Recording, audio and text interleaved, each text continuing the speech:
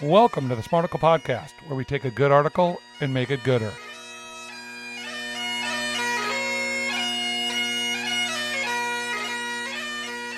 Okay, Brandon, what is happening in your brain moments before you die? Donna Sakar in the lovely discovermagazine.com brings this article, a man's sudden death during a routine brain scan has given researchers a glimpse of the dying human brain. I believe this is science, so I believe you have no wagamoka-meter. Oh, yeah, I wouldn't go that far. I did look up Miss Shakar. Her name is, or Sarkar, sorry. And the only comment I'll have about this, and it says more about the state of journalism in general, I liked the article a lot. I thought it was a straightforward piece. It wasn't anything that felt like it was one side or the other, so you can't really throw it on the woke or the MAGA. But Donna graduated from college with a degree in philosophy, or I'm sorry, in journalism, and I don't know, something NYU. else. No, Marquette in 2020. So I'm just saying that Miss Sharkar is about 23 years old, which is interesting because obviously they're not paying anybody anymore. So they're all freelancers. So anyway, that's my only comment about that. But I really like the piece a lot. We should definitely tag Donna. Feel like this was my favorite woke-o-meter you've ever gave. Oh, well, that's great. I feel like you're being a little bit tongue-in-cheek and not being genuine, but or maybe a little disingenuous, but that's okay.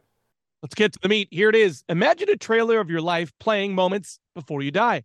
Researchers recently stumbled upon this discovery after an 87-year-old patient suffered a fatal heart attack while undergoing brain scans. The unexpected course of events left researchers to interpret the brain wave patterns of a dying human brain. Researchers measured 900 seconds of brain activity around the time of the death of the patient. Their findings revealed that the man's brain waves in the 30 seconds before and after his heart stopped beating were similar to what happens when we recall memories. In the past, researchers have used accounts of individuals with near-death experiences to gain insight on what awaits us when we die. These subjective experiences have had some recurrent themes of a bright or mystical light, out-of-body experiences, encounters with deceased loved ones, and life recall, which is characterized as a review of important life experiences. And now we know. Here's the best part about this. You have this great moment of reflecting on your life, and then you die. It's over. I don't know if we can make the leap at this point, and even the authors of the article say you can't make the leap to that you have these great moments at the end of your life. Let's just hold assume, on, let me finish. Well, let's assume. That's fine. That's great. This man, it's funny, which was really striking to me, that he died from the exact same thing that my mother died from, which was a subdural hematoma, which is a stroke, but it basically it cuts off your brain stem, basically. And so you can no longer pass signals and then your body dies, right? So this 87-year-old man had been having some medical issues, and he started having seizures.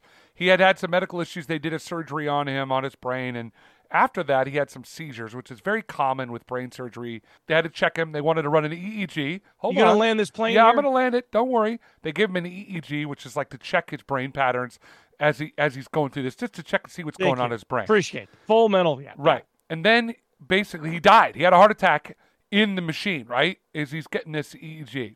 And they were able to, for the first time ever, just pure happenstance and luck. They even say it was just absolute. I thought you were landing the plane. Hold on.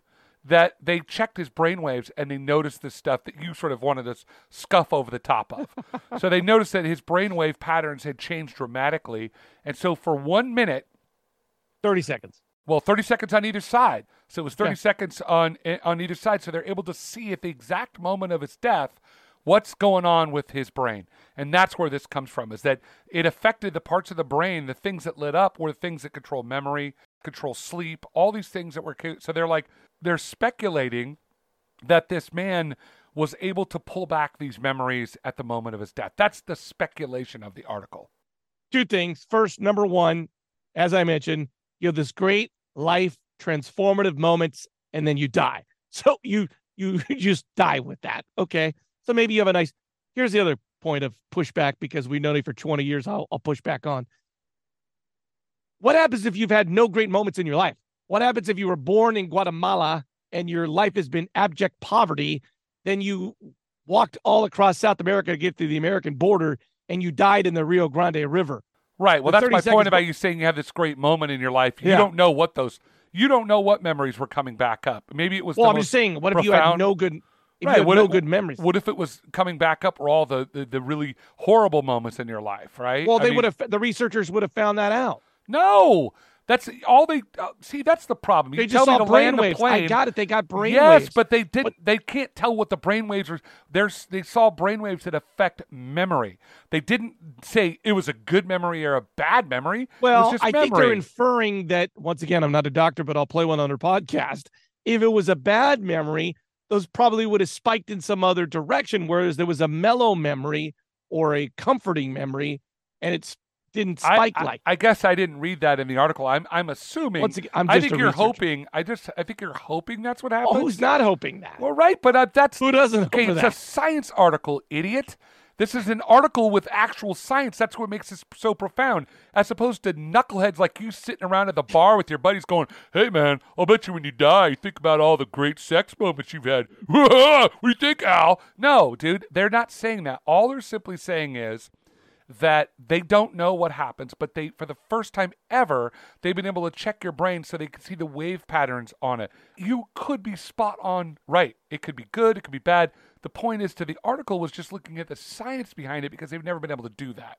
You know what's fascinating? When my daughter was younger than your daughter is now, I don't know, maybe like 3, like when she first learned to talk, she would go to bed every night and she would replay, she would like kind of like lullaby or sing or kind of replay the day in her head. Yeah. It'd be funny. I'd just go to the door and listen, and she'd be kind of nonsensical saying like, and then I went to the thing, and then I went to like, I think our brain, I mean, that's the whole point of like, we've evolved as humans because we remember the things, some reason they stick out in our brain, and the brain recalls some and not others. So it makes sense. This story makes sense from just the little brain research I've experienced. You did on your 3-year-old daughter. Brennan Clare is so proud to be her name dropped here. I think that's a very common thing. Maple does the same thing. While I hear her talking to herself about her day. So I think it's pretty common when we sort of reflect back. They don't know how to reflect internally, so they're probably reflecting externally, obviously auditorily, kind of talking to themselves like, oh, this happened, this happened.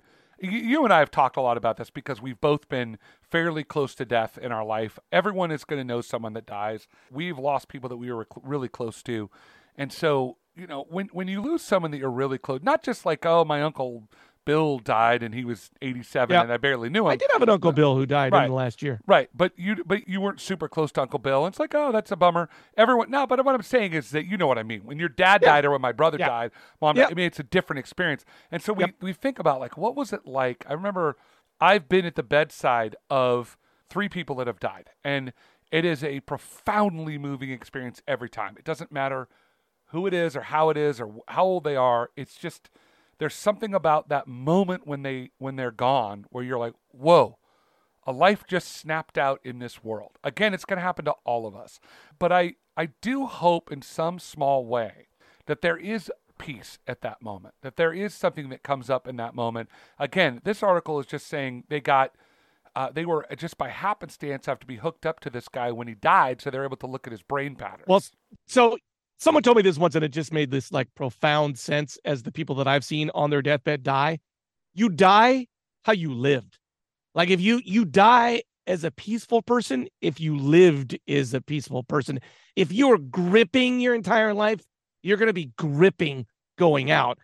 And so once again, I'm not a researcher, but I wonder if those 30 seconds are the way you lived your life, and it could almost be like a hellish experience rather than a good one. Yeah, perhaps. I mean, maybe that is in a sense that you and I talk a lot, you know, our God Talk Fridays, talk about heaven and hell and whether we even believe or not. But I mean, you kind of wonder if the construct of heaven and hell does not come from this, right? Like how we live our life, in a sense, we are doomed to sort of repeat those things that we've done. I like to think that everyone is going to have the opportunity to make amends at that point, but it's really interesting to me. So you got these brain waves, you got this electrical energy going through your brain, you've got a heart beating, it's pushing blood through there, and you have consciousness. You're thinking about whatever's going on in your life, your kids, whatever. In this moment, you get all that consciousness comes back. The question I would have, and they did say this, that death is the greatest mystery. We don't know what happens. No. But I'm like, does this consciousness just fade out? And I just don't think it does. I don't think it's possible for you to take in the energy of the universe and then just like, that's it. Kick the can, that's it, done. You know, You mean like, as in most people's theory, like when you die, it's over with and right, done. dirt and nap. That's it. You're done. Black, and then you have no more consciousness. It's over. Like when you go to sleep at night, if you can't remember what you dreamed about and you wake up, you have this void in time. And not for old men like you and me, because we wake up every hour. Yeah, that's true. They've swollen prostates. But Yeah, I exactly. think that I actually get some pretty good night's sleep. I'm very fortunate in that way. Humble brag. But just to add a little bit to your theory, because everything is eternal. Like that's science. Like they Right. know that everything gets used again. The universe is infinite in that it's fixed. Carbon, you die, you Right. become soil, you're stardust. So it's everything. The system is set up that everything's eternal on this side of it. So it kind of makes sense that whatever's on the other side, you're still there because the system is eternalness. obviously, I think a fear of death is a natural thing, right? I think lots of people are afraid to die. They're trying to extend it. Like I know the moments where I felt like most vulnerable. It's a very scary moment. Like you feel like your plane's going to crash. You're like, oh, this is it. But I think at that very moment for me, there's also a level of excitement about what's next. And Wow. and I don't want to leave my family, but I guess for me, I look at it and say, man, wouldn't it be really cool if I got to not have to worry about being with him forever and I actually got to be with him forever? And it wasn't with all the other constructs of life. I don't know. There's something very positive in that to me. I definitely had a little bit of revelation about this idea too. And I think the normal thought is you die and then you got to wait until Maple dies to be with her again eternally. But that's not it, right? I mean, it could be you die and you're with everybody all together Right. all at once. Right. And you're not like waiting 30 years or looking down on her life and watching until she gets to you. Right. You might die and we might all be there living at all times. Yeah, I agree. I think that to me is probably more likely what it is. Again, we're just speculating and mythologizing on it. But come on. I do think that there is something about it. I really appreciated this article because, again, you think a lot about. We don't like to talk about death in this country. We don't like to grieve, but there is. Guess what? We're all going to die, so it's worth talking about. I just want to mention this because it's Oscar season. The Oscar nominations are coming out. Already? There is a fabulous, coming out. There's a fabulous movie called Everything All at Once, All at the Same Time. It's by she's kind of an Asian karate movie gal. Oh, It's a really bizarre movie, but it's this great idea of how I feel like you will connect with it if you watch it, of how I could have lived different lives and that they could all be going on at the same time. right. And she's kind of playing this Sliding universal. doors. It's more complex than that, but it is so beautiful how it gets tied back. It's a great movie. I know my wife's going to see me like, that was too weird, but it's beautiful just how the universe and it all maybe kind of ties in ish together. Well, your wife's going to say that because she doesn't like to expand out into the universe. Everything all at once, all at the same time. I believe I have that right. Anyways, it's Is great. it in theaters now or is it streaming somewhere? It is in theaters, but I feel like you can stream it. I think it was on AMC. It's great. Go see it. And All that's it, Brandon. Thank you for letting me teach you about the movies you need to watch.